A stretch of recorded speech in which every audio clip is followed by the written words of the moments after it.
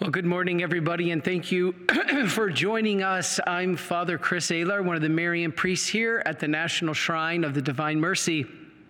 And today, I have been pushing this off for 133 weeks, and it's because I really wanted to do my homework. This is probably the most requested of all the talks we have done, even more than Divine Mercy. We have been asked over and over, Father, please comment, please speak on communion in the hand versus on the tongue. Is it sacrilege? Can we be forced to only receive in the hand?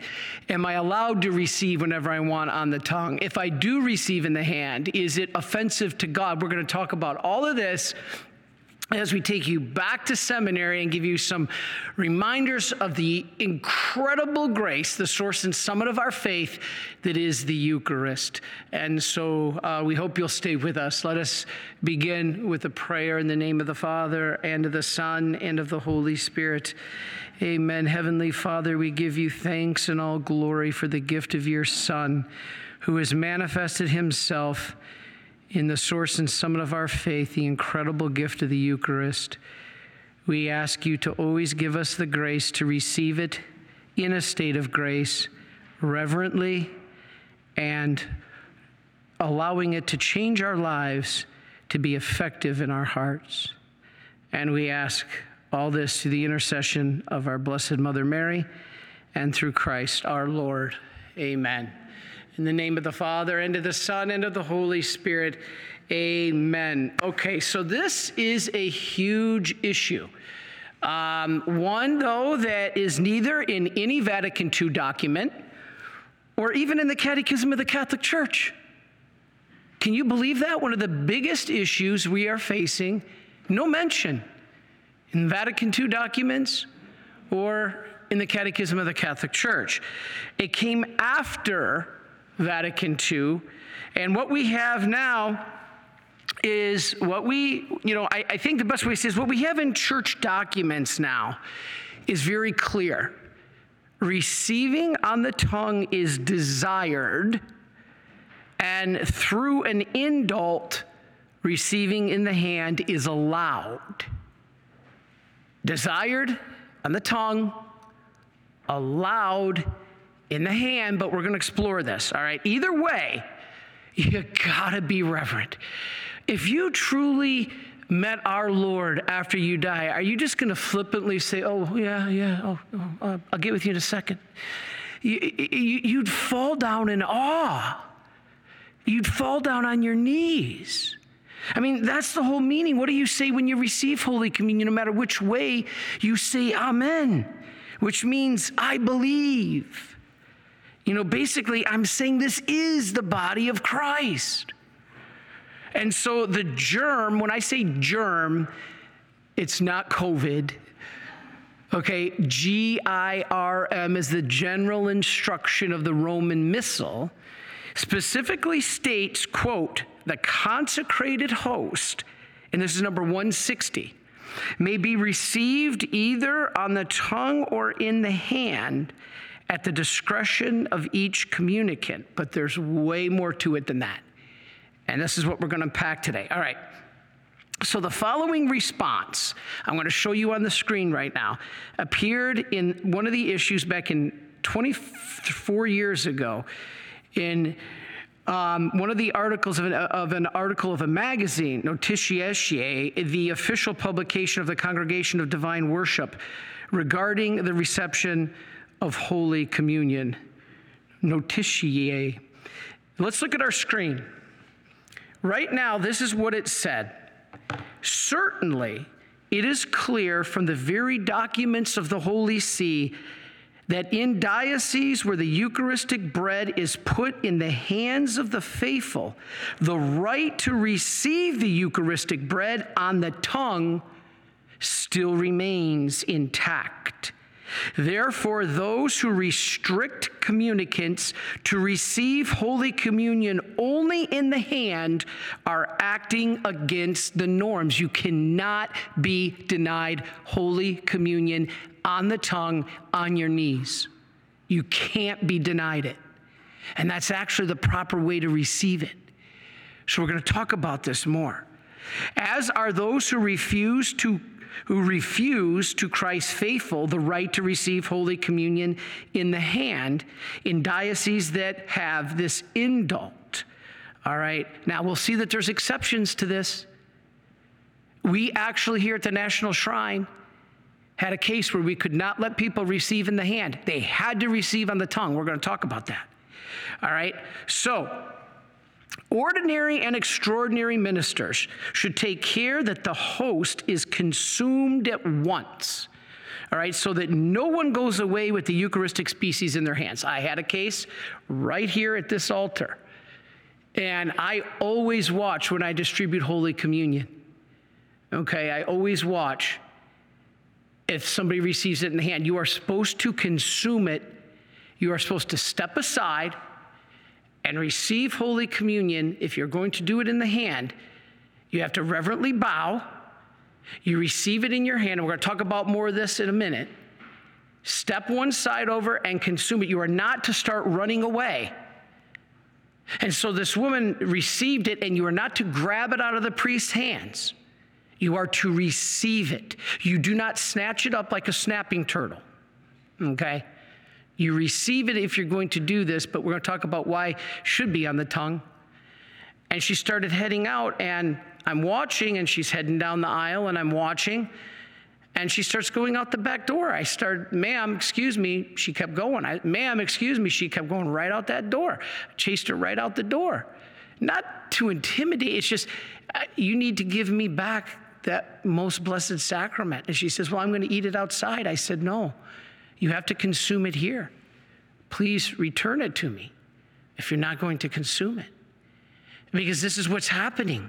This is the problem that we have. One of the issues with receiving in the hand is it gives rise to these kinds of abuses that could be taken to black masses. All right, so one of the things, the third thing it says is, let all remember that time-honored tradition is to receive the host on the tongue. This has not changed. This is the writings of the church today. Vatican II didn't change us. There's not a single word mentioned in the Vatican II documents to receive in your hand. Yet when I go to parishes all over the country, I was even at one parish where I had we'll just say a nice conversation with the DRE, and they were training the kids for First Communion, and they all had to receive in the hand. I said, no. In their age of reason, 7 years old, they can choose to receive on the tongue. That is their right. You cannot deny that. And so the church documents say, remember that the time-honored tradition is to receive the host on the tongue. The celebrant priest, if there is a present danger of sacrilege, should not give the faithful communion in the hand, and he should make them aware of the reason why. We had to do this right here at the shrine. Father Anthony made a great decision. We had a horrible windy day on Divine Mercy Sunday, and the hosts, when they were placed in the hand, were being blown. We're being blown across the property. We made the decision, you will only receive on the tongue. So the priest has the right to say you will only receive on the tongue, but he does not have the right to tell you that you will only receive in the hand. So very interesting. All right, now what is the argument for receiving on the tongue other than it's the norm? Listen to some of these. All right, the prophet Ezekiel, chapter 2, verse 8. We read, open thy mouth and eat that which I will give thee. Who's talking? God. What about in the Psalms? Psalm 80, open thy mouth wide and I will fill it. I will fill it, not you. I. Christ is the one who feeds us, right? I'm incapable of feeding myself spiritually, even though I'm a priest. You are incapable of feeding yourself spiritually. God feeds us. We don't feed ourselves. In the hand, you're feeding yourself. Oh, I'm grown up now. I read this. One of the bishops said, the reason we receive in the hand is because we are adults. If you listen to Jesus, then you're not getting into the kingdom of God. He says we got to be like little children. And what is the little children? The parent, the father, feeds them, right? This is powerful stuff. So Jesus said we must be like little children. And Thomas Aquinas, I'm a Thomistic trained priest. And St. Thomas Aquinas says he refers to the practice of receiving Holy Communion only on the tongue. He affirms that touching the body of the Lord is proper only to the ordained priest. Now, I'm going to explain to you, you're not sinning by receiving in the hand because there is an indult, but we're going to get into that. What does Thomas Aquinas say? Let's show our next slide. This is his words from the Summa Theologia, part 3, 82. All right, out of reverence towards this sacrament, nothing touches it. But what is consecrated? Only the consecrated touches it. Hence, the corporal and the chalice are consecrated. Do you ever wonder why, if you go to an ordination, they consecrate the chalice? Do you ever wonder that? Why don't they consecrate the cruets? Why do they consecrate the chalice? Because it touches our Lord. So the chalice is consecrated. He says this. Hence, the corporal and the chalice are consecrated, and likewise the priest's hands for touching the sacrament. Hence, it is not lawful for anyone else to touch it except from necessity. And that's what we're going to talk about, extraordinary ministers, in a minute. For instance, if it were to fall upon the ground, or else in some other case of urgency. A priest just sitting down because he doesn't feel like distributing Holy Communion is not urgency. Now, if he's 98 years old, like my parents' priest, God bless Father Tom in Brooklyn, Michigan. This guy, not Father Tom, I'm apologizing, he's the other priest, but he's a World War II veteran, 99 years old. He can't even walk, yet this guy gets to the altar to celebrate Mass. He can barely stand. They have to prop him up at the altar. Now, if this guy can't literally go and distribute 200 Holy Communions, God bless, that's when we have the need for an extraordinary minister. But not when there's a 30-year-old priest that just doesn't feel like it. It's a big difference. And so people will argue that, well, Father, wait a minute. Your hands are no less consecrated than your tongue. If you tell me that I can't receive in my hand because my hands are not consecrated, I can't receive on my tongue either because my tongue is no less consecrated than my hands, or no more consecrated than my hands. That's a common argument. Is it true? Actually, no.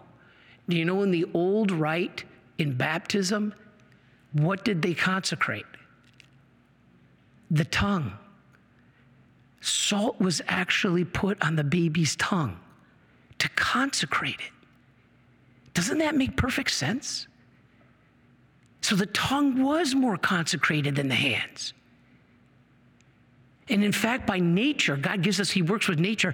The saliva in your mouth cleanses and actually purifies your mouth way more than your hands. Your mouth is much more, because the saliva is cleansing it, than the dirt on your hands. And so this is something very important. The saliva washes and cleanses the mouth. The hands remain dirty. Now, let's go on. What about the saints? What do they say? St. Catherine of Siena. Do you know that she received Holy Communion directly from Jesus? How? In her mouth. Mother Teresa, Mother Angelica, countless others were for Holy Communion on the tongue. Do you know that there is no evidence of any early pope allowing Holy Communion in the hand? Well, Father, Holy Communion in the hand is more ancient than on the tongue. We're going to talk about that. John Paul II, listen to this quote. Never heard this before. Chris Sparks found me this quote. Never heard this before. John Paul II, quote, "But I say that I cannot be for communion in the hand, and I also cannot recommend it." Interesting. You never hear that. At Fatima, how did the children receive Holy Communion from the angel? In the mouth. When Mary first appeared at Medjugorje, only the tongue was allowed in Medjugorje until pilgrims started coming. And when the pilgrims kept coming more and more, they changed it to also receive in the hand. If it is allowed in the hands, abuses can become problematic. Okay? One priest I was reading about thought that it would be meaningful if the bride and the groom gave each other Holy Communion. What? This is a priest thinking it's good that the bride and the groom give each other Holy Communion. Whoa. Others saw parents. I remember I was at a mission and the priest in the Mass before me, and I was coming in to celebrate another Mass, and a parent took the Holy Communion, went back to her pew, broke it up like a cookie, and gave it to her infant. Like a cookie. You got to be prepared to receive. And so these are the abuses that could happen.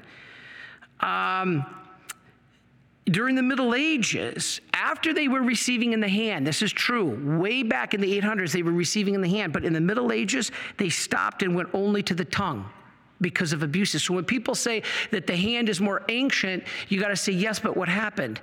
They ended up restricting it in the Middle Ages and went to only the tongue because of these abuses.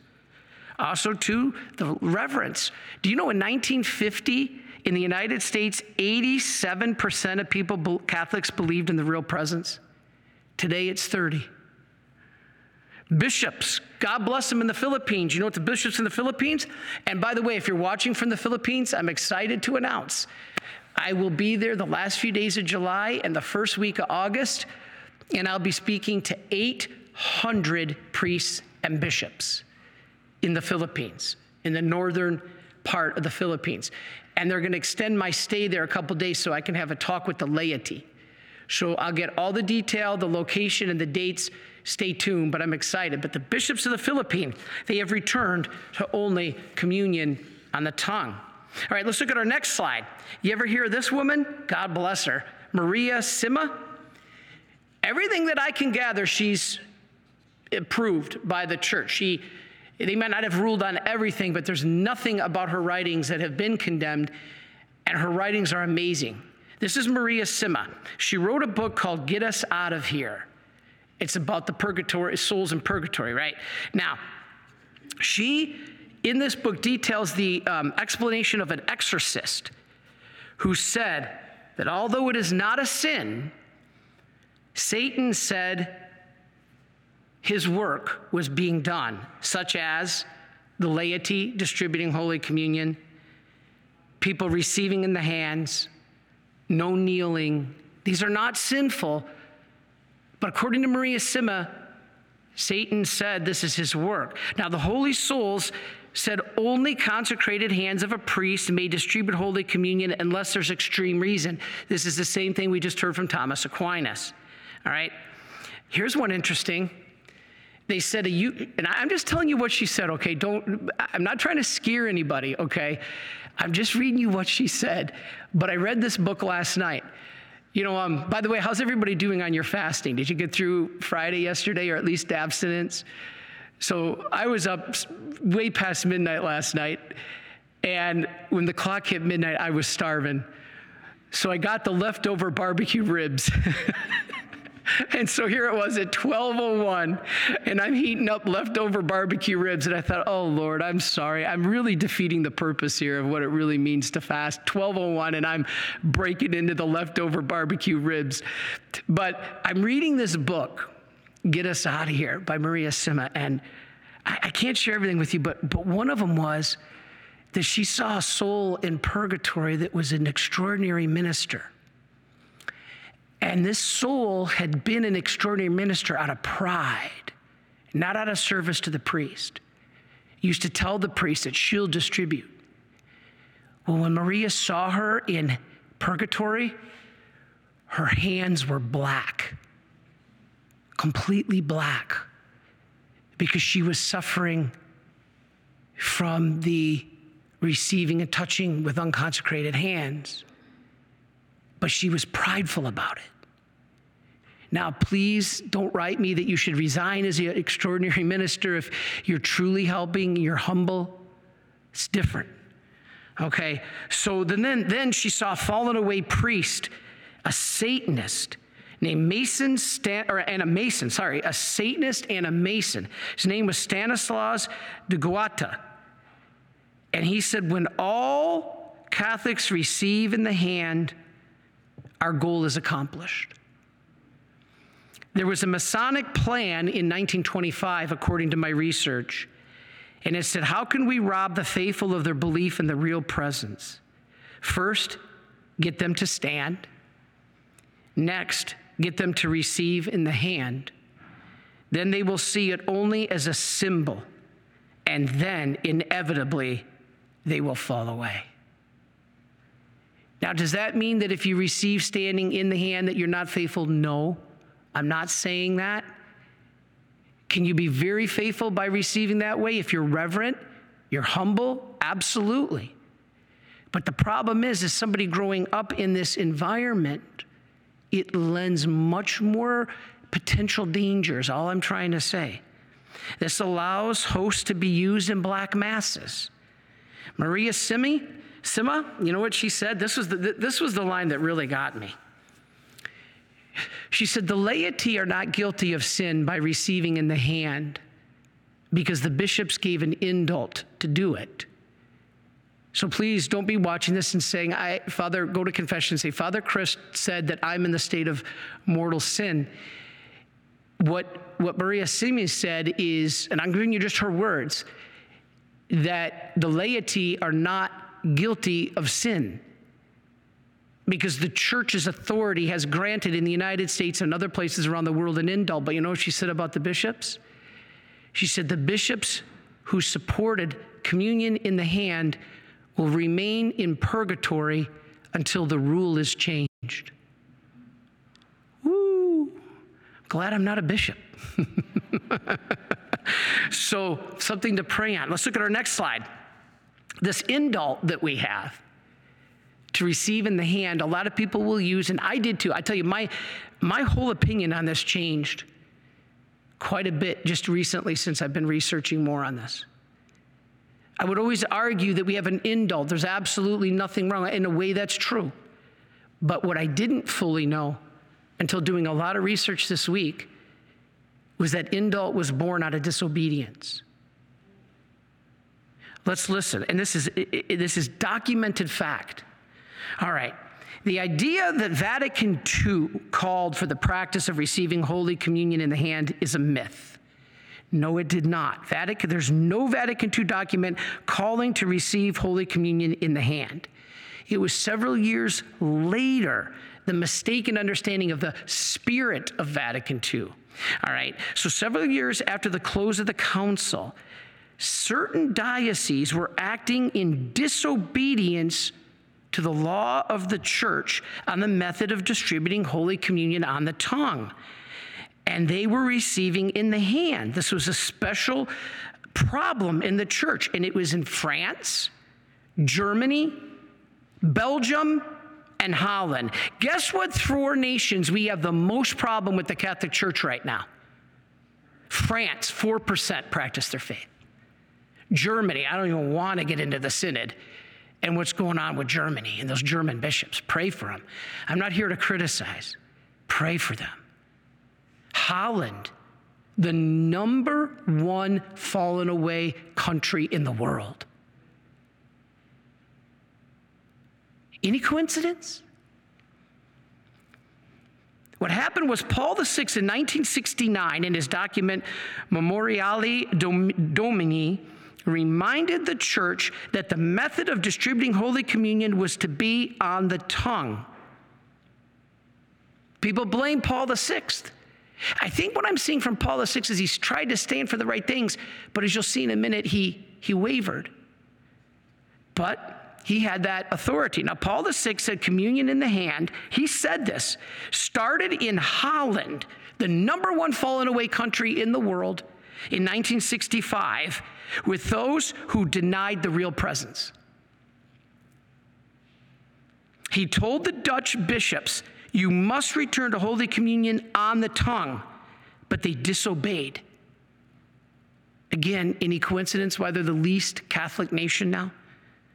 Over time, Paul VI gave in.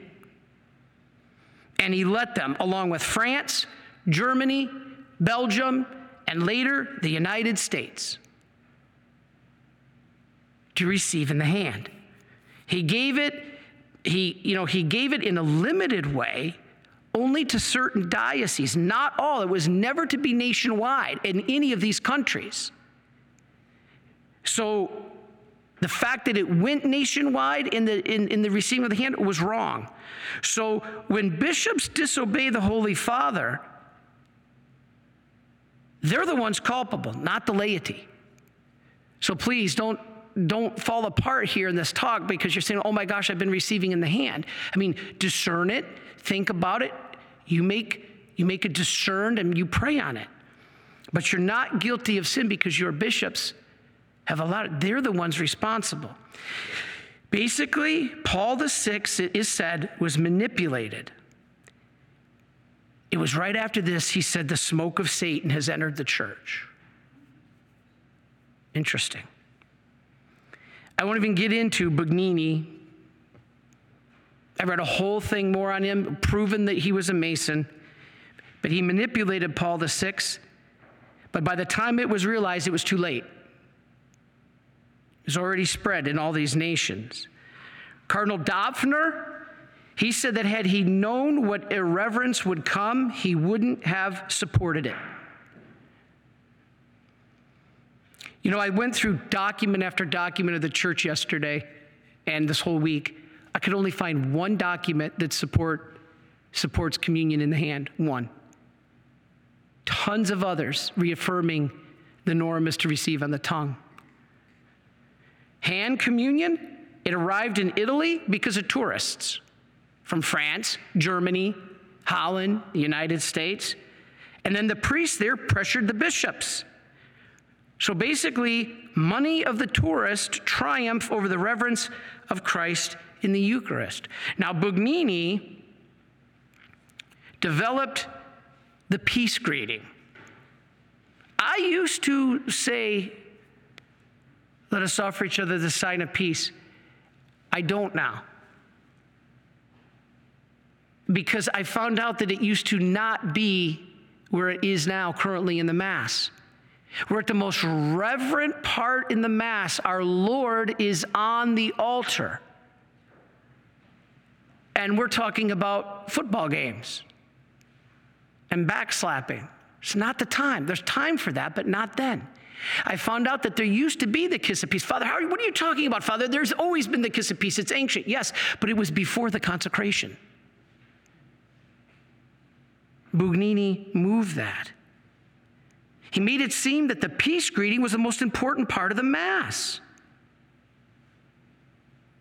There was peace greeting in the ancient church, yes, but again, it was before consecration, not after. Now, the church allows it, so if you're at a Mass and the priest does it, please don't condemn him in my name. But under receiving in the hand, we have to ask ourselves, the church allows it, yes, you are not sinning, no, but under what circumstances? It says urgency, and under what methods? It happened by disobedience. I'm just giving you the facts. These are not my speculations. So it came to the U.S.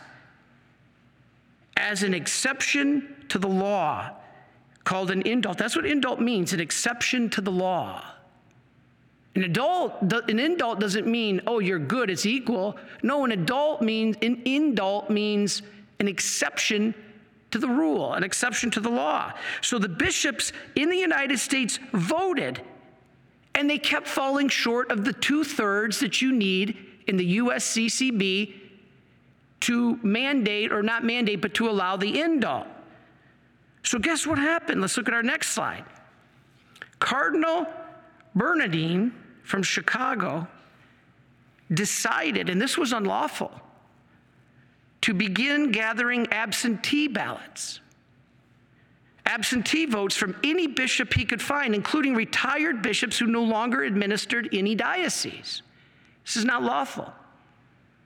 Consequently, the number of bishops was adjusted, and he got the 2/3 majority to allow this indult. So the Holy See, Paul VI, They address this by giving 7 regulations concerning communion in the hand, and failure to maintain these regulations could result in the loss of an indult. I'm just going to give you the first 3. You're going to be surprised. Well, maybe you won't be surprised. The first 3 regulations that the Holy See gave in order to keep your indult, otherwise you lose your indult, are number 1, respecting the laity who continue to request the traditional practice of receiving kneeling on the tongue. What's our grade on that one? F. How many laity have been denied receiving kneeling on the tongue? Second, maintaining the laity's proper respect of the Eucharist. Wow, clown masses, craziness, people walking out the door with hosts in their pocket. I once found a host in a hymnal.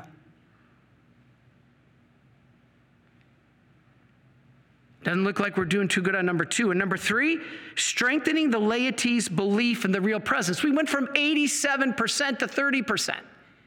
So by all accounts, we have failed the Holy See's requirements in order to keep the indult. Basically, to keep the indult, the Holy See says, 1, you could not stop people from receiving on the tongue. We have. Number 2, that the laity has to maintain proper respect, and you can show it. We can't, because we have all kinds of abuse. And 3, that they have to believe and continue to be strongly believing in the real presence. We went from 87% to 30% belief in the real presence. So this is an issue. So what is the rights of the communicant? What do you have a right as a communicant? Let's go through this. All right, the universal law of the Latin rite, that's who we are, is that we can receive Holy Communion 2 ways, but the norm, as I said, is on the tongue. To receive in the hand is an indult with special permission that does not exist in most countries. I just gave you the few that it does. By law, it is a right of the faithful to receive on the tongue, and that can never be denied. Canon 223 is very interesting because most people will use this for the pandemic. What does Canon 223 say? It says that the local bishop has the authority over liturgical law in his own diocese during extraordinary circumstances and can mandate communion in the hand only for the common good. Everybody pointed to that in the pandemic, even bishops, okay? Canon 223 says, in the case of extreme circumstances, the bishop can mandate communion in the hand only, prohibiting you from receiving in the mouth for the common good. Everybody pointed to that. You know what? After doing some research, thank you, Father Matthew Tomini, our rector here.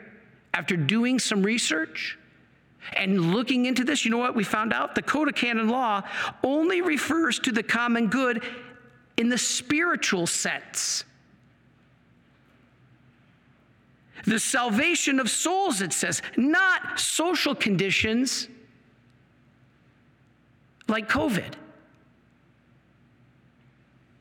So this whole basis of shutting down receiving Holy Communion on the mouth was told us by Canon 223 was because the bishop has the authority in extreme circumstances for the common good. To relegate it only to the hand is regarding spiritual good, which I can never think of an example, but not social conditions like COVID. The Holy See has made it explicit that there is no exception. Bishops tried restricting communion on the tongue. Did you know this? I bet you don't even remember this. During the swine flu pandemic of 2009, they called it extraordinary circumstances. I don't know if you even remember this. 2009, the swine flu hit, and many bishops denied communion on the tongue. Now, get a load of this. The CDW, the Congregation for Divine Worship, responded in a letter saying, Redemptionis Sacramentum, paragraph 92 is clear that it is illicit for anyone to deny someone communion on the tongue under any circumstances. Listen to this, paragraph 92 of Redemptionis Sacramentum. Each of the faithful always has the right to receive Holy Communion on the tongue. And you know, Father Matt Tomany and I were meeting, and he found where the bishops told him back in the swine flu pandemic in 2009, always means always. So they spoke on this. It also says each person has the right to receive in the hand in areas where the bishops' conference allowed an indult and it was approved by the Holy See. So note, bishops are not free to even permit communion in the hand on their own. Not even a conference of bishops like the USCCB can permit communion in the hand, let alone mandate it, without a 2/3 majority vote. Individual bishops have no authority to make exceptions to this norm. None. The Vatican promotes communion on the tongue, not only for its long tradition, but because it expresses, quote, it expresses the faithful's reverence for the Eucharist and removes the danger of profanation. Since it is a permission, it does not generate, though, an absolute right. You have the absolute right to receive it on the tongue. You do not have the absolute right to receive it in the hand. This I did not know. And the pastors can rescind permission, either generally or in particular circumstances, if objective motives exist, such as a lot of people that run the risk of hosts falling to the ground or stealing of hosts. Do you know that the Vatican does not allow communion in the hand? Did you know this? One reason is because tourists were taking the Holy Eucharist home as a souvenir. Tourists. They weren't even Catholics. They just saw a bunch of people getting in line. So they would get in line. They saw people going like this, so they went like this, and they would, oh, I got a souvenir from Rome. Do you understand the difficulty here? Let's go to our next slide. This is at the National Shrine. This is what I was telling you about when the wind was blowing and the hosts were blowing. We had to mandate you're only receiving on the tongue. A bishop may forbid communion in the hand, but can never forbid communion on the tongue. Notice Germ 160 says, quote, the consecrated host may be received either on the tongue or in the hand at the discretion of each communicant. It does not say at the discretion of the Eucharistic minister or the priest or even the bishop. It doesn't say that. Let's look at our next slide. Since the indult, profanation has occurred. Let me quote you John Paul. This is John Paul, his exact words, quote, in some countries, the practice of receiving communion in the hand has been introduced. This is the words of John Paul. However, cases of a deplorable lack of respect toward the Eucharist species have been reported. Cases that are imputable not only to the individuals guilty of such behavior, but also to the pastors of the church who have been vigilant enough, not been vigilant enough regarding the attitude of the faithful toward the Eucharist. In other words, they're not sensing the sign of the times. It also happens that the free choice of those who prefer to continue the practice of receiving the Eucharist on the tongue is not being taken into account in places where the distribution of communion in the hand has been allowed. In other words, he's saying it's causing abuse, and those who want to receive on the tongue are not being recognized. Let's go to our next slide. Is it the right for laypersons to be Eucharistic ministers or extraordinary ministers? This is a very important question because many of you are, and trust me, I'm not condemning it. There is a time and a place and a need for it, okay? But if you are a Eucharistic minister and you have a very healthy, able-bodied priest and he says, I just don't feel like it right now, you go distribute. You have the moral obligation to say, Father, I'm sorry. Actually, I don't. Now, if he's 98 years old and you got 600 people in the Mass, yes, you need to step up as the extraordinary minister. Okay? So priests and deacons, who are the ordinary ministers? The ordinary ministers of Holy Communion are deacons, priests, and bishops. All right?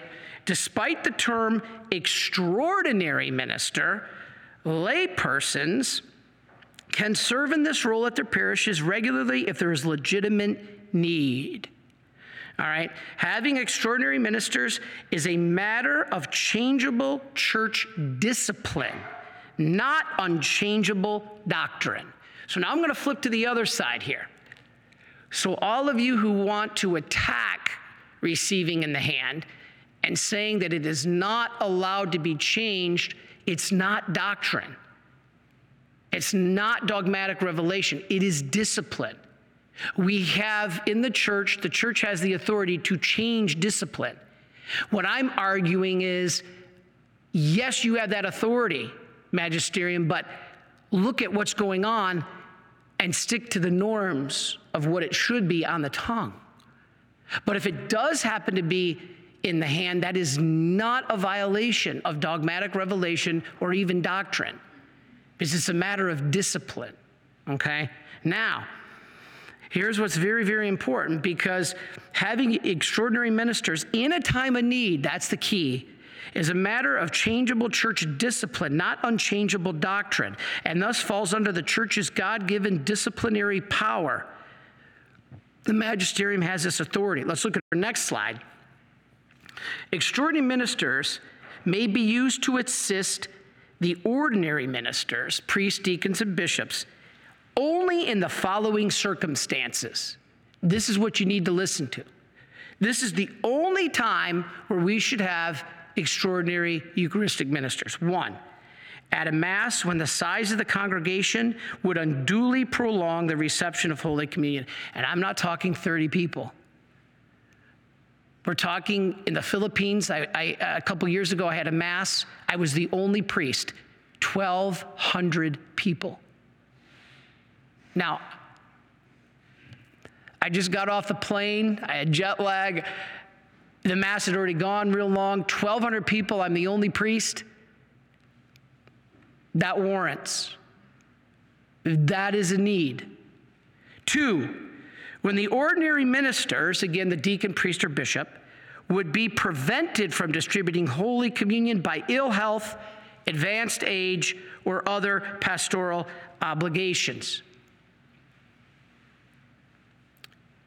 Like I said, my mom and dad's priest who's 99 years old. 3, when the number of sick and homebound in various places like hospitals, nursing homes, or private homes is impossible for the priest to do it all.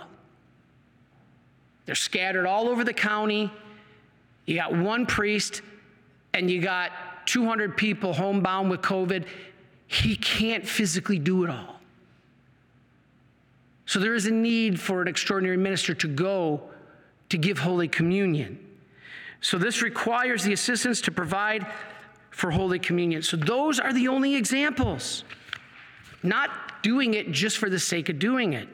These are the only times, and they must be instructed and trained. I think this is where we have a problem. If you are a Eucharistic minister, don't put it in a pyx and stick it in your pocket and then go shopping. Okay?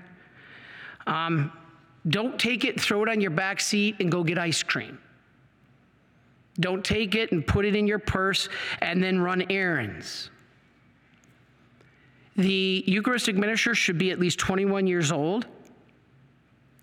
And the USCCB Liturgy Guide stresses proper reverence. Here's one, attire. Attire. If you are a Eucharistic minister, dressing modestly. And the handling. Always do reverence. You don't blare the radio. You're driving to the homebound. You're not blaring the radio arguing on your cell phone as our Lord is present. You should be given the primacy of place. No extraordinary ministers should be used if the priest is able to do it. That's the key. Nobody has the right to distribute Holy Communion. I think that's why that woman's hands burned in purgatory. According to Maria Sima, she said she had the right. No. It's a privilege given by the church. Intinction. What's intinction? Where the host is placed into the precious blood, the consecrated host placed in the precious blood, and it is consumed. Intinction is not a rite. The priest got mad at me. It was my first year after ordination. I'm distributing Holy Communion. This woman grabs it out of my hand and turns to walk to the chalice, which was like 10 feet away, and dip it in the chalice and give it to herself. And I calmly, quietly, and nicely corrected her, and the priest got very angry with me. You don't self-communicate, okay? Let's look at our next slide. St. John Paul, he spoke a lot on this. Dominique Sene, he said, quote, to touch the sacred species, let's look at our next slide, and to distribute them with their own hands is a privilege of the ordained, one which indicates an active participation in the ministry of the Eucharist. It is obvious that the church can grant this faculty to those who are neither priests nor deacons, as in the case with acolytes, especially if they are destined for future ordination, or with other lay people who are chosen for this to meet a just need, but always after adequate preparation. So there has to be a need, and you must be trained. All right, now we're going to go to the interesting thing. Let's go to our next slide. What is more ancient, communion in the hand or communion on the tongue? Very interesting. I've done a lot of research on this. All right, the most ancient practice of distributing Holy Communion was most likely to give Holy Communion to the faithful in the palm of the hand. Although some disagree, most of what I've researched, studied, and people I've talked to, it seems to be the case. But there's a lot to this. Let's talk about this. This was the common practice of the church in both the East and the West the first 800 years. Now, it was talked about. In Africa and Egypt, it is mentioned by Tertullian, Cyprian, Augustine, Cyril of Alexandria. They all talked about communion in the hand, but you're going to be surprised when I follow up with what I'm going to say. In Jerusalem, we have the catechesis of Cyril of Jerusalem. In Syria, Basil the Great, John Chrysostom, John Damascene, and the Council of Constantinople. We also have evidence of receiving in the hand in France and Britain. It's clear that the role of receiving Holy Communion this way in the hand was reverent and was to be carried out reverently. I think that's one of the differences. But wait till you hear this coming up. Now, Cyril of Jerusalem, let's look at our next slide. This is Cyril of Jerusalem. He likened the practice to that of receiving a king, and notes the method of reception was in joining your hands in the form of a cross. So you would go up with your hands in the form of a cross. Now, many claim that this was not originally from St. Cyril, but it was a later interpretation of his text. So I got to acknowledge that. But others claim that St. Cyril was referring to the clergy and not the faithful. When you can celebrate, you're a concelebrant, but you're brought Holy Communion. Now, I'm a priest, but I take communion in my hands when I can celebrate. It's brought to me by the main celebrant. So a lot of people think Cyril of Jerusalem was talking about the priest to receive in the hands. It's very interesting. Others claim that Cyril was referring, as I said, to the clergy, and not the faithful.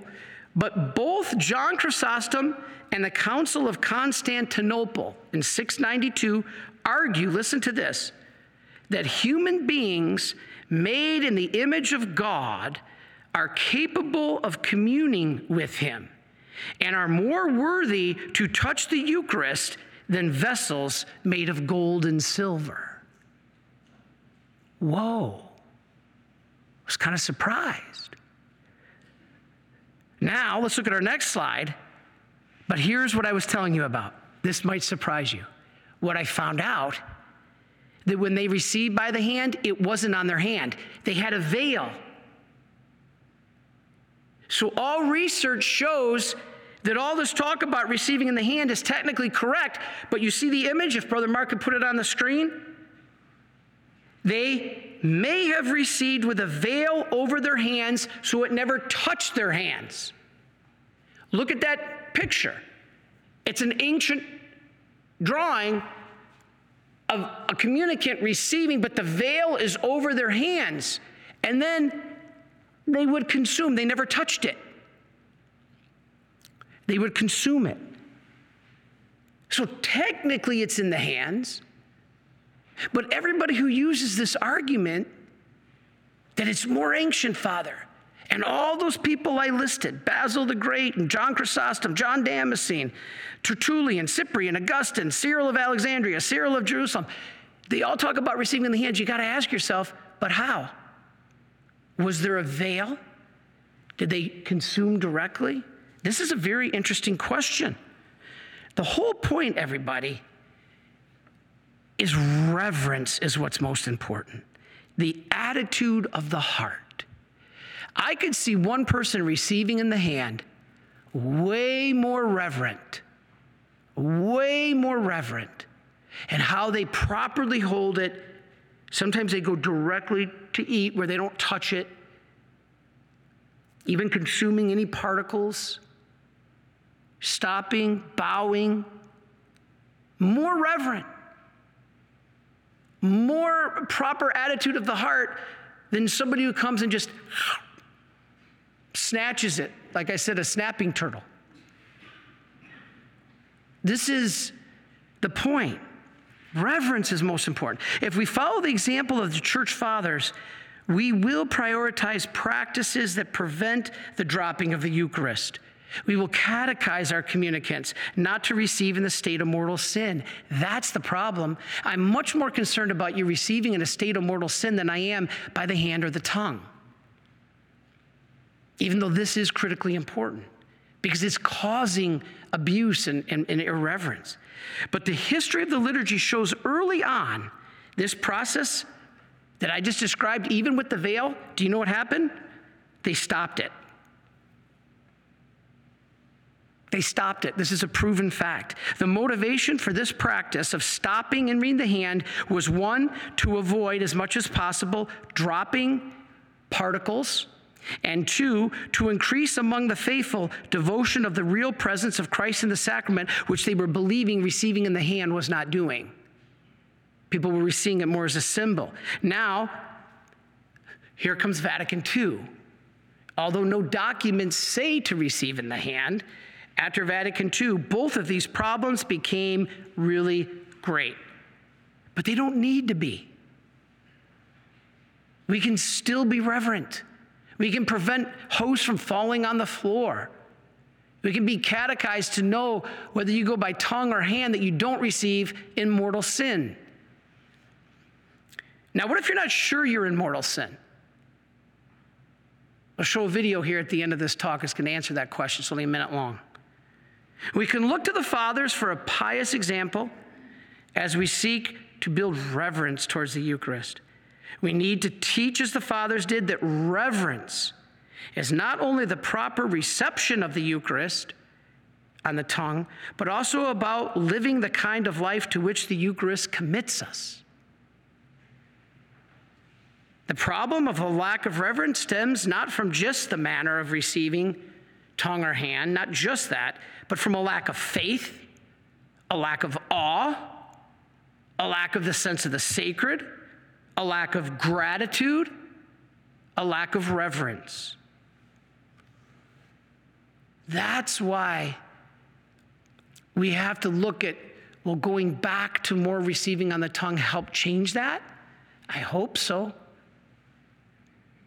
But receiving in the hand, all right, an early gospel. You know what the apocryphal gospels are? Not the deuterocanonical gospels. Those are like Wisdom, Tobit, Maccabees. Those are true gospels. Those are in our Bible. The Martin Luther took them out. There were 7. Those are called the deuterocanonical Bibles or scriptures. I'm talking about the apocryphal, ones that were never considered inspired by the Holy Spirit, but could be useful, like the Gospel of Thomas, the Gospel of Peter, the Gospel of Mary. People get angry at the Catholic Church. You're trying to hide. No, Gospel of Thomas does not mean it was written by Thomas. Gospel of Mary does not mean it was written by Mary.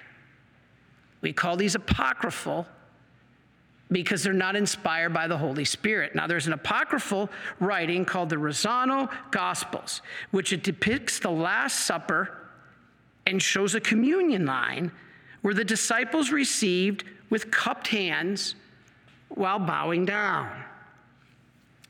Maybe that's why it's apocryphal.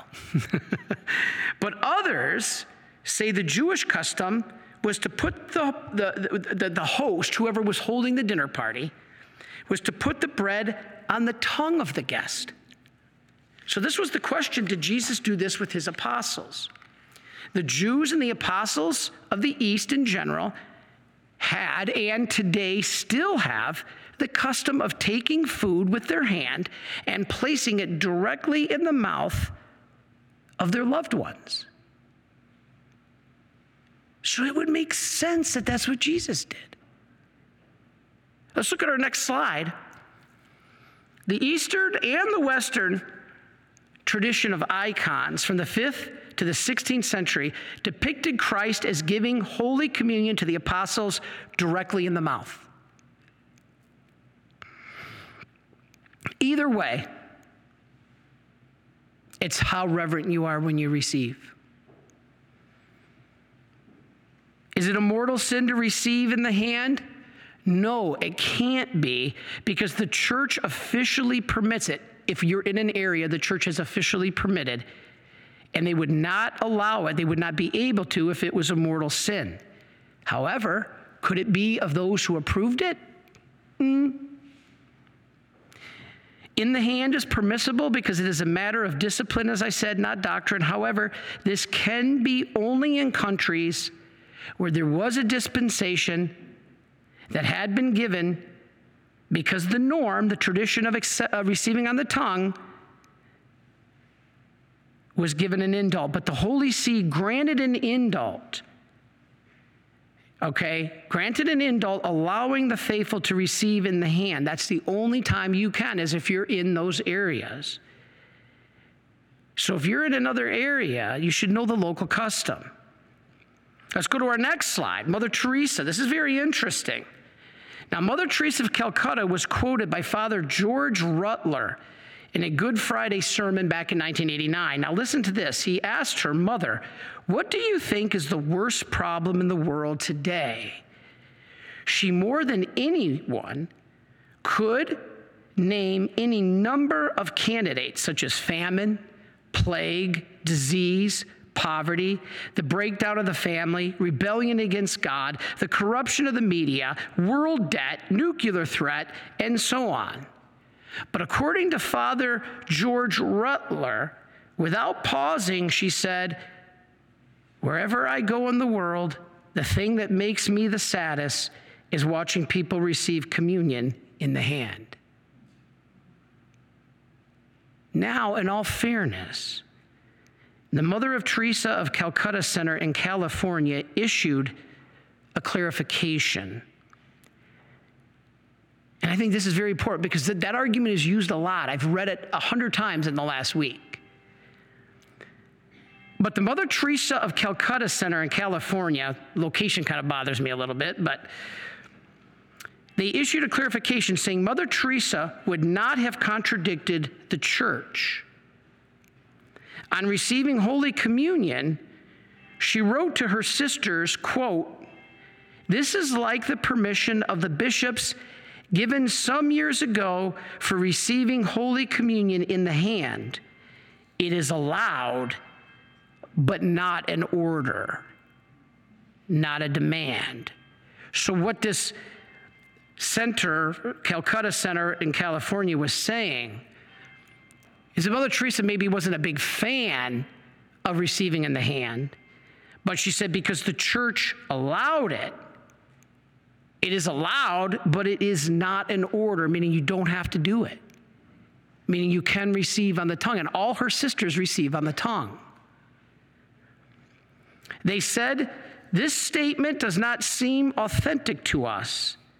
We have never heard Mother Teresa saying these words, nor read them in any of her writings. Okay, so if you want to dispute that quote, you still can't dispute the fact that all her sisters received on the tongue.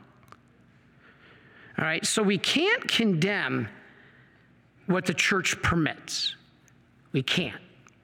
What we can do is pray that the church be enlightened to correct things that maybe they wrongfully permitted.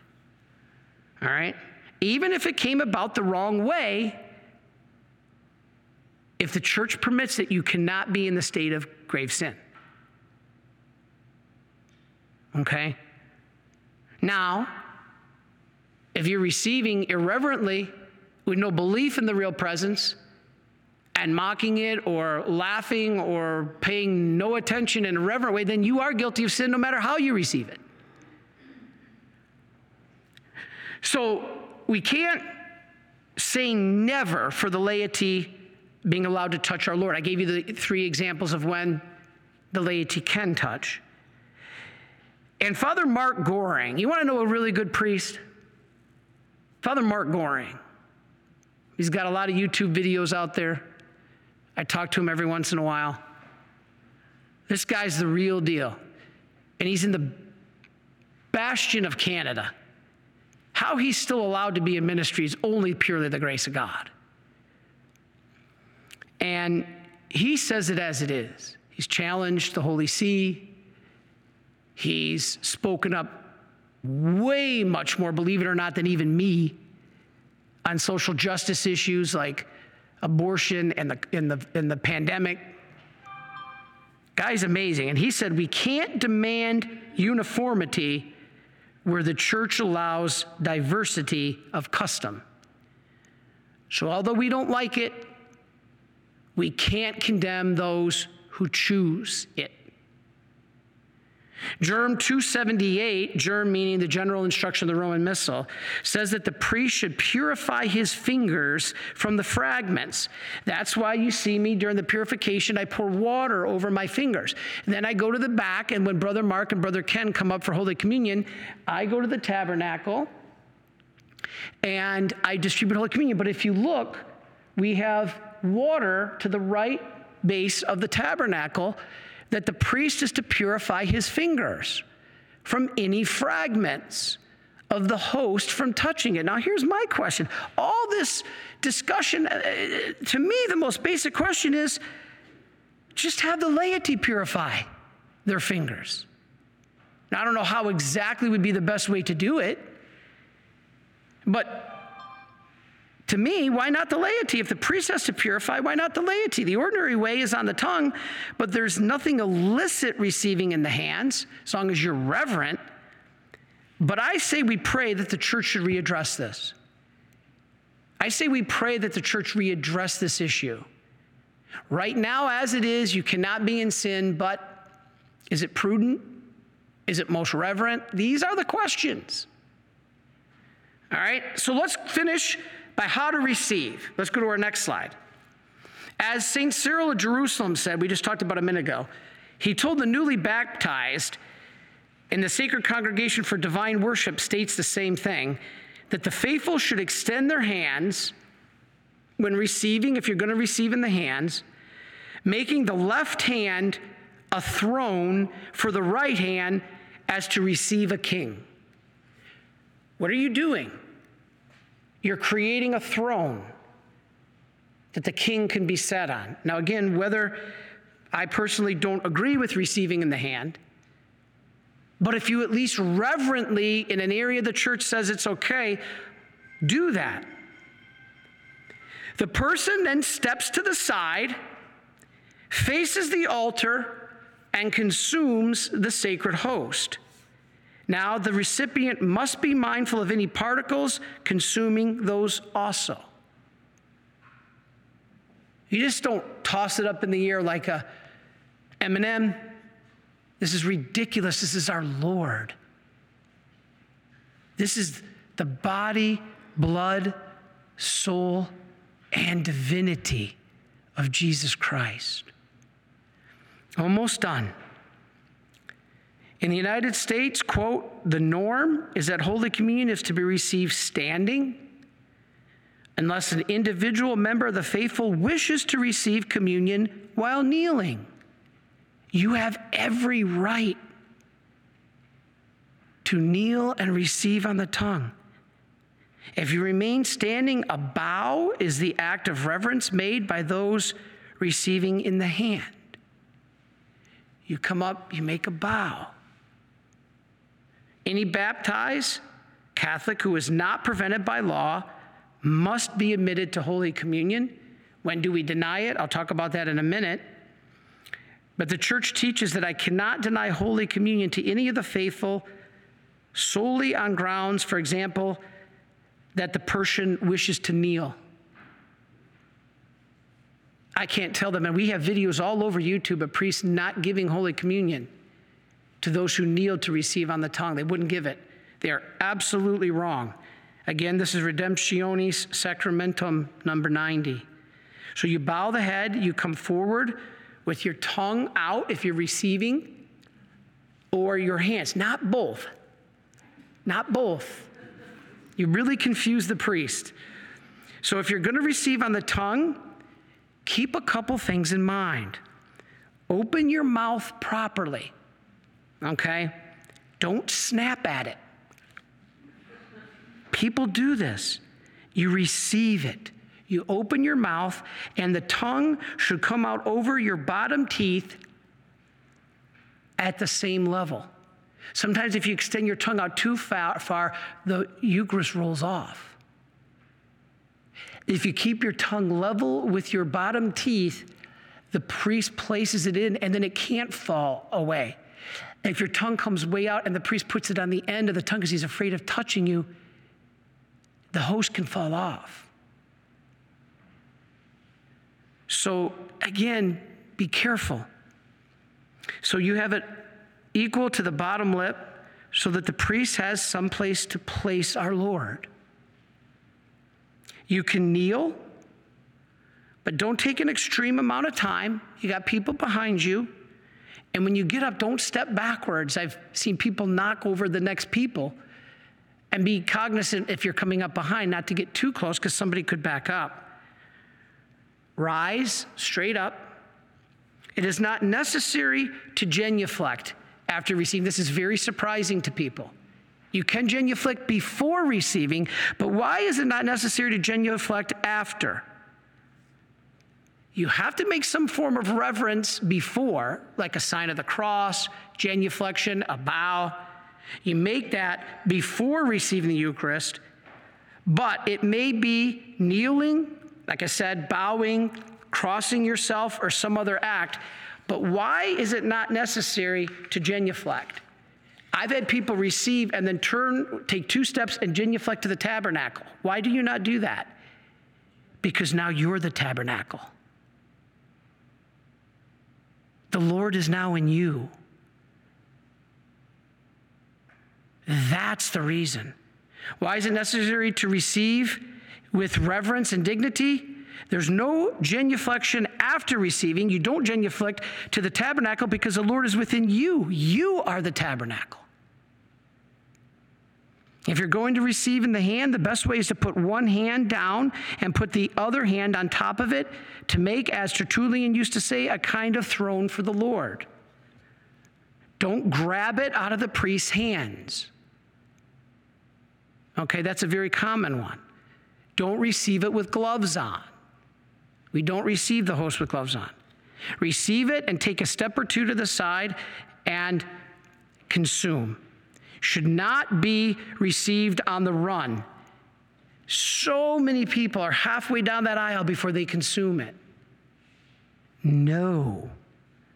Receive it, take the step, consume it, and then exit. Before you leave the area is when you should consume. Patens should be used. And so we here at the Marian Fathers use patens. So the two main dispositions that you need are faith and devotion. Do you remember when in the gospel where Peter jumped into the lake, he took his clothes off and jumped into the Sea of Galilee? What did John say before Peter jumped in the water? It's the Lord. This is what you should be thinking every time you walk up this aisle.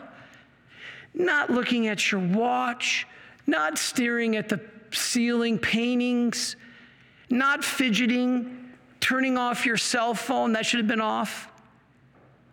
You should be like John. It is the Lord. So that when you come up to receive, in natural awe, you should fall to your knees. It's not required, but if you really are in tune with what you are receiving, you will automatically fall to your knees. Now, some can't. My dad's had 2 knee replacements. He can't fall to his knees or he'll never get up. But for the rest of us, it is the Lord. This is truly the body, blood, soul, and divinity. This is what brings us to divine life. This is what unites us with God. How could we not be reverent? What God has given us in this Eucharist is beyond. Faustina keeps using the word unfathomable. We can't even comprehend it. You know, Faustina wrote 16 different prayers about the Eucharist. The Eucharist.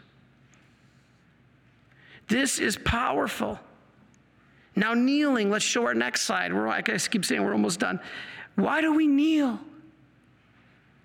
Isaiah 45, every knee shall bow before me. Not some knees. Every knee shall bow before me. That's Isaiah 45. The Western Church has established kneeling as one of the signs of appropriate devotion.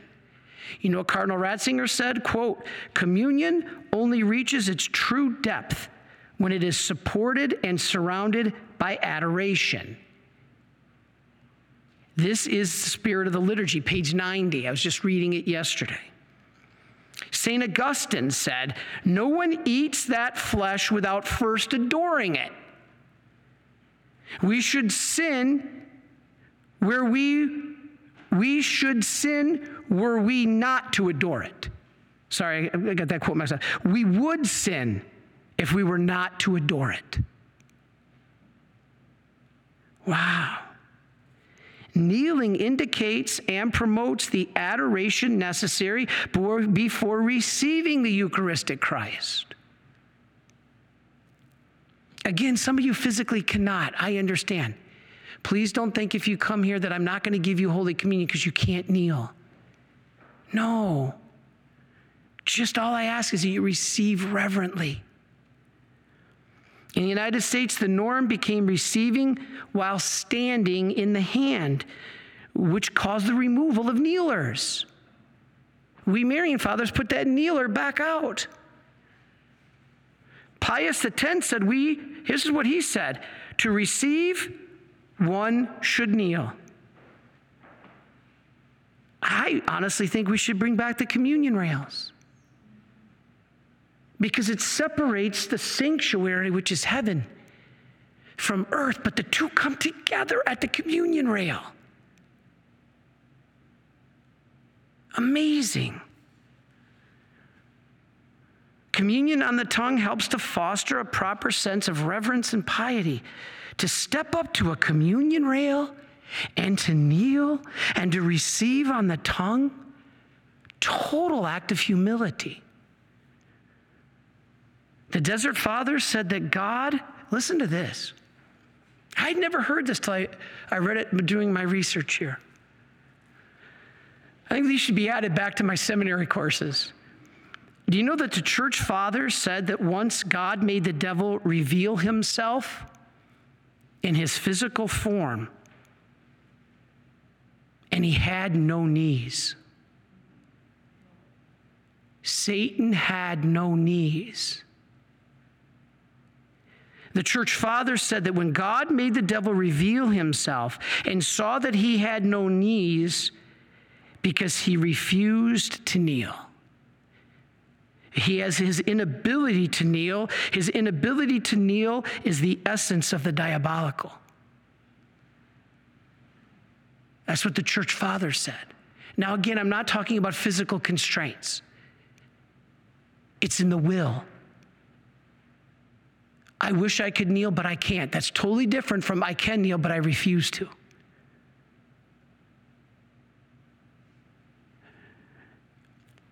Can everyone receive Holy Communion? No, of course not. Why not? Because we can bring condemnation on ourselves, Paul tells us, if we eat this bread unworthily. The church has stressed having the right interior dispositions and fully understanding what you are receiving. All right, this is why not just anyone can come to Mass and receive. And people start to attack the church as its exclusion. You're excluding. No. I wanted to be a fighter pilot. I had an appointment to the Air Force Academy. God changed my direction. But just because I want to be a fighter pilot, now I fly all over the world. Do I get on the plane and say, you know what, I really feel like flying this plane today? What would anybody tell me? You're a nut. You can't fly this plane. You're not prepared. You haven't been trained. You haven't been shown the meaning and the significance of the instruments and the meaning and the detail of how to fly this thing. Just because you want to fly it doesn't mean it makes any sense that you actually fly. You're not prepared. The church has never denied anybody Holy Communion that truly wants it and prepares for it and is in a state of grace.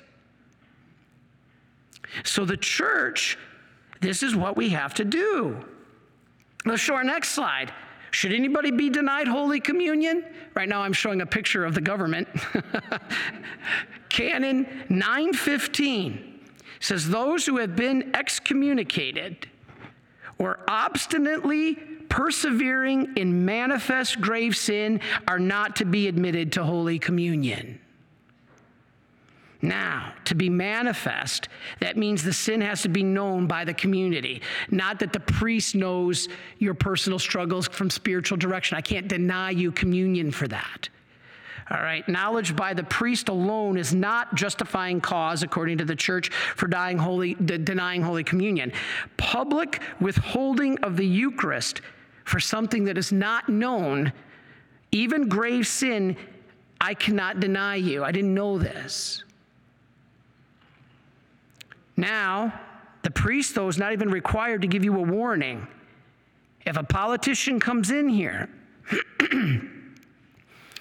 if a politician from Washington that we all know has a horrendous voting record, public voting record, in promotion of the death of the innocent children and promoting abortion, and has stated that this is absolutely needed, and that communion or that politician came in here, I will not give them Holy Communion.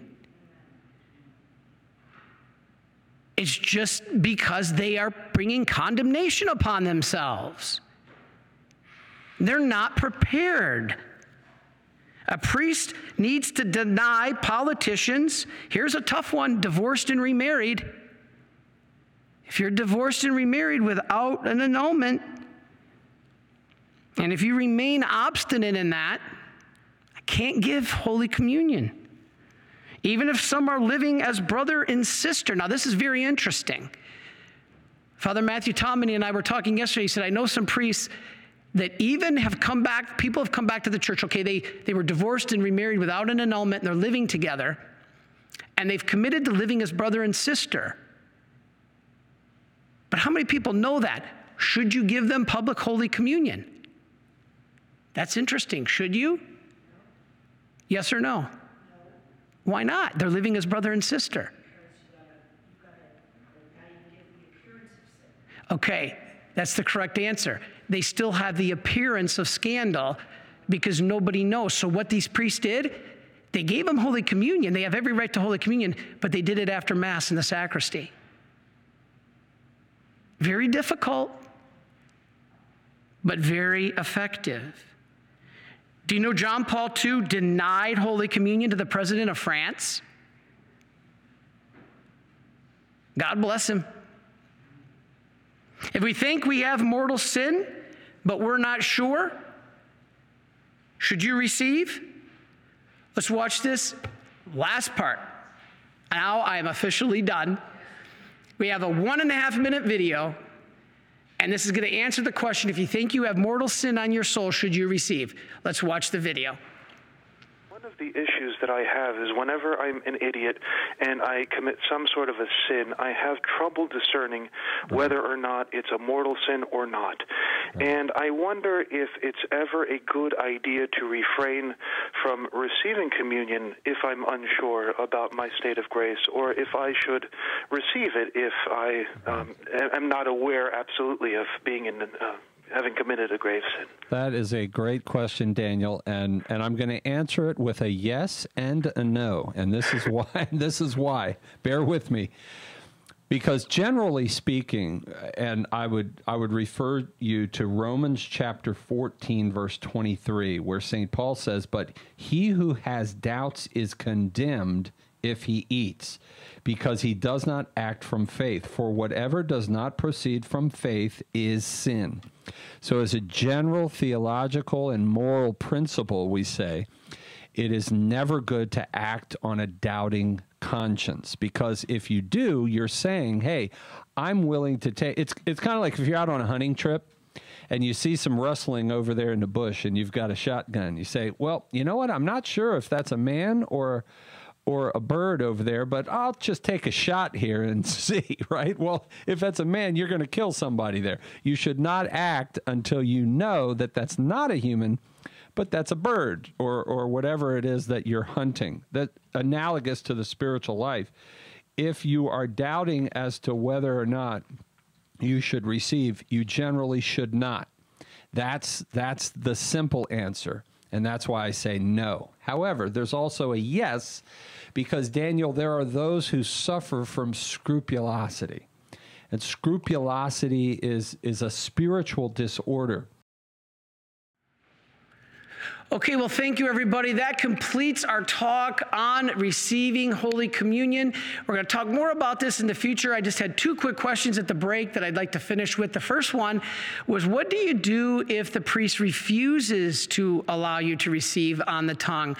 Now, that's up to you. I answered the question by saying I personally would not let anything stop me from receiving Holy Communion, okay? So if the only way at the moment, without causing a scene, is to receive by the hand, I would, making sure that I receive all the particles. I personally go up directly. I don't take the host with my other hand. I personally go straight. And then I know it's probably not the most mannerly thing, but I lick any of the particles. That's just me, okay? And so I know that there's no particles. But don't cause a scene. Don't cause an argument there during the Mass. But you have every right to follow up with the bishop or even the Holy See, the dicastery for divine worship and the discipline of the sacraments, to follow up that you were denied. You have recourse. Hopefully it's not the bishop, as I said, that's denying you. And so you do have a right to follow up, but I would not suggest causing a scene at that moment, but you definitely should follow up, because that is your right to receive on the tongue, okay? And then the second question was, what about the precious blood? Okay, both species have the complete body, blood, soul, and divinity of Jesus Christ.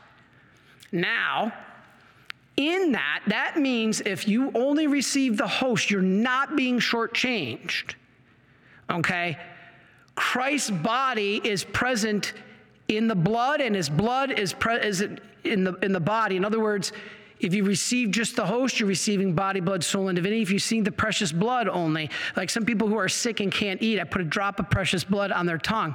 That is still the full body, blood, soul, and divinity. And we have one of our guys here, Paul. I could ask Paul, was that concomitance or circumcision? That's concomitance, right? Yeah. So you have our Lord present concomitantly. The precious blood is concomitantly present in the host, and the host is concomitantly present in the blood. And so by circumcision, all the Trinity is present. It's amazing. And so you're not being shortchanged. All we know is this is everything. Everything. Receive it respectfully. Pray on how you receive it. Hopefully now you have a little better understanding of how it came to be. But we still follow the church, and we still thank God for the gift. So all of you, I hope that you'll continue to pray that the Holy See readdresses this, because it's becoming a big issue. And if you'd like to learn more about Holy Communion and the Mass, let me show our next slide. You can get our book, Understanding Divine Mercy. This is the book I wrote that goes into much detail of Holy Communion, the Eucharist, everything you need to know about the beautiful gift in Holy Communion.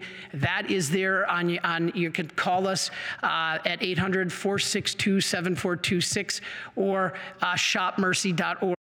And if you can't afford a copy, you really want it, you really will read it, I'll send it to you for free. The next one is our book, If You Are Suffering. And right now, after my trip to Ireland, my whole life, my whole outlook has changed in one weekend visit to that country. Those people were so incredible, so amazing, but boy, are they suffering. This book is not just about suicide. It's about any kind of suffering or loss and how God's mercy is present. And finally, become a Marian helper. I think I messed up Brother Mark on the order of the slides. I apologize. Become a Marian helper. Help us pray for you. You pray for us. micprayers.org. And you can definitely be part of our Marian family. It doesn't cost anything. I don't care if you ever donate. Again, yes, we appreciate the lights being kept on, but that's not the point. The point is we pray for you, you pray for us. Please become a member of our Marian family, micprayers.org. Whew. God bless you. Thank you so much. In the name of the Father, and to the Son, and to the Holy Spirit.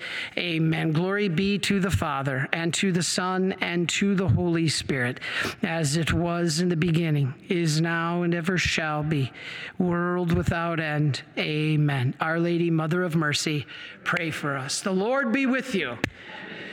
May Almighty God bless you, the Father, the Son, and the Holy Spirit. Amen. Go in peace. The talk has finished. Thanks be to God. Thank you, everybody. God bless you. Please follow or subscribe to this podcast to receive the latest episodes and updates. If you have been blessed by this podcast, I invite you to leave a review. Reviews greatly improve our podcast ranking and will help spread this podcast to other people throughout the world. Are you enjoying this podcast? I invite you to listen to more shows brought to you by the Marian Fathers of the Immaculate Conception. Join us daily for enriching spiritual content, which will help you on your journey with Jesus Christ. Simply visit DivineMercyPlus.org for a complete list of our shows. That's DivineMercyPlus.org. Are you a Marian helper? Join our Spiritual Benefit Society and start sharing in the graces of all the daily masses, prayers, and good works of Marian priests and brothers all over the world. Sign up is free and easy. Simply visit micprayers.org. That's micprayers.org. Thank you, and God bless you.